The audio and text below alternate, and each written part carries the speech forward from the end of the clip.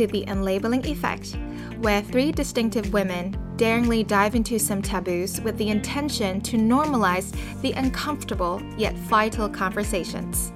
We are ready to embark on a journey of self-discovery with comrades like you. Let's commence this week's episode on how to handle criticism like a pro. When you receive criticism, how do you usually react?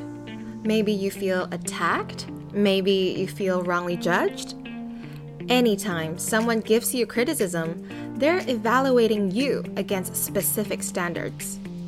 Both personal and professional success depend on being able to take criticism in your stride, and the ability to hear and truly listen to people's opinions, even when they're negative, improves relationships, performance, and negotiating abilities. Plus, if you can learn to put aside your ego and use even harsh criticism to get better, you'll have a powerful tool that can propel you forward professionally and personally.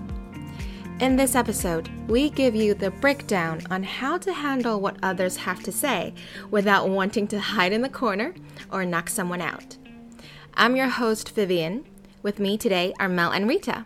Hi. Hello. Is there one criticism that is the hardest for you to swallow? Because I work in social work discipline, basically I'm having a very healthy environment of criticism. Everyone is actually very mindful in the way we talk to each other. You can see all the staff are having so much physical touch when we're having a conversation. We smile a lot. Sometimes we burst into really awkward laughter as well during conversation. And this style is found between my boss and me as well. Whenever we talk, she would softly put her hand on my forearm, patting my shoulder, or just a slight touch before we end the conversation. The pitfall of having such a healthy workplace, criticism in the outside world is even harsher for me. Criticism even from my friends or even from my boyfriend came across way harsher than they're supposed to be. What Rita said actually reminded me of a couple of scenarios that I felt not attacked, but I felt a bit upset or a bit triggered because of the criticism that I received from a couple of people that I am very close with or someone that I care about a lot. One of the example was that my dad was like,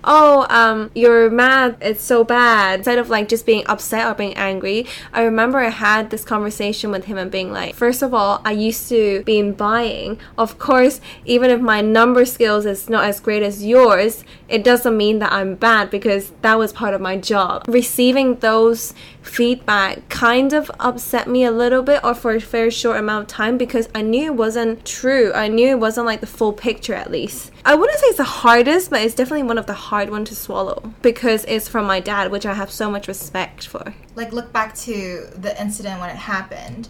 When your dad accused you, what was your first reaction? I remember I felt a bit like hot. I was a bit like, that's not true. But I also was trying to understand why would he say that. Maybe it's because my mental maths wasn't as quick as his. But I know that everyone has different strengths and weaknesses. And I know that I'm just not great at mental maths. And that's okay, I feel like, because nowadays we have our phone, we have calculators. Like, as long as I know the logic behind it, I feel like that doesn't really bother me too much, even though I would love to be better at like mental maths because it's just useful on a day-to-day. I knew that his intention wasn't bad.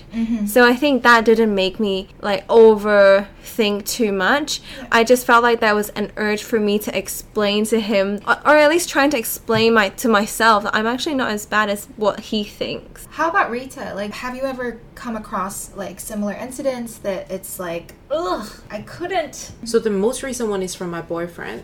And I got upset over a very trivial incident. But at that time, it really hurt my feeling. My boyfriend told me that you really should assess what are the things that you should be upset about. I could see where he comes from. I should be the one who evaluate what's the underlying emotion. Why am I having the emotional turmoil that makes me react so much out of proportion over such a petty incident? But then the way that he criticized was so harsh for me to accept at that time. I cut off all the conversation because I knew that the next response that I'm gonna give him is gonna be destructive. It's actually very important in taking criticism sometimes. We don't have that growth mindset 24/7. Like, of course you'll have low points. And when you're aware of that, I think it's very important to act along your boundaries and just like, let's pick up this again the other time. And the fact that you try to understand his intention is also a key element in taking criticism. People say things differently. They express themselves differently. So if we're not sure about what the other person is trying to say, I try to ask a lot of questions until I really get it, you know? Do you have any recent examples of you taking a hard criticism? It's been very stressful for me at work the past few months. It's not even weeks. And one of the staff members actually pulled me aside a few days ago and said that the way I'm behaving recently, the way I talk to them is just a little bit blunt. And it made them feel very uncomfortable because I know she's also very fragile, like in terms of external environments. And I would say I was a bit disappointed because I've been working with this person for 9 months and I thought that she should know me as a person that I didn't mean any harm and all I wanted to do is for the project to deliver on time, you know, like to be the everything best. Is coordinated and the client is happy, you know, and then okay, maybe I really need to watch how I talk to the team, you know, like even though when I'm stressed. It was hard for me to accept that because that's not me. It's also very interesting. When she confronted me, I actually didn't say anything for like 20, 30 seconds and it was awkward for her. But I told her like in advance, wait a second, I need some time to digest. Yeah. And it was awkward for her, but I was like, okay, what is she trying to say? But also, you said something earlier about the intention of the other person. Yeah. I feel like that's so important. If you know inside you that the opposite side is actually just, you know, means something well, take the criticism because they want the best for you, you know? Yeah. And I think it's about how you pick up their message and how you turn that into something useful for you and how you disregard those negative emotions that come with that criticism.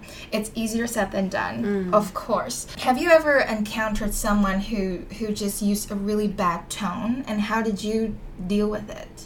I feel like the tone of voice doesn't matter as much compared to the intention of that person. If that person means well, I will take it, but I might just need more time to digest it. When someone came across aggressive, I wouldn't react right away. I would just let him or her finish what he wanted to say. It's opposite to me. Like, the tone matters more than what they have to say for me. Okay. Because I feel like it's about setting boundaries as well. If someone is yelling at me, it doesn't matter how constructive that criticism is. I would confront to him or her, can you rephrase that in a calmer tone so I can listen? Because I know that for me, when they're using that tone, I can't listen. It's not something that I can just let it be because I don't deserve someone to treat me that way. Speaking of feedback to other people, how do you guys give criticism to your peers or at work? When it comes to the professional world, I would try to perhaps add a bit of encouragement or say something that shows my appreciation. Then I would give my feedback or criticism to someone. I'm still working on it, and I recently had a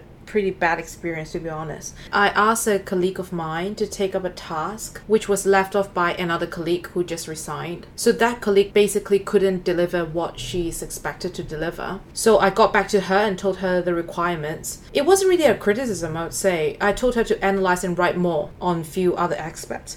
Then to a point, she gave up the whole thing entirely and just told me that, why don't you write it yourself? I was literally a bit shocked. She was really doing a very shallow analysis. And I think she's more than that, to be honest. I think maybe she is just overwhelmed, perhaps. I feel like, did you start with that? I know your writing is good. I have to improve on that as well because when I'm busy myself, I kind of just go right to the point. Want the job done. I was just like, do this, do that. I didn't really think about the other end of the receive side. But from this experience, I'm learning, to be honest. I think I could do way better next time. Element that we're looking for here is compassionate, right? We should give criticism in a way that indicates care. for the recipient. For your case, which is, I know your writing is good, but from this, I can't really see your full potential or your ability in analyzing that matter. If I were to deliver any comments or criticism, I will make sure that they know the reason why I provide these feedback is for the better good for the team. There's like never like a personal criticism, but it's just more that how we can all,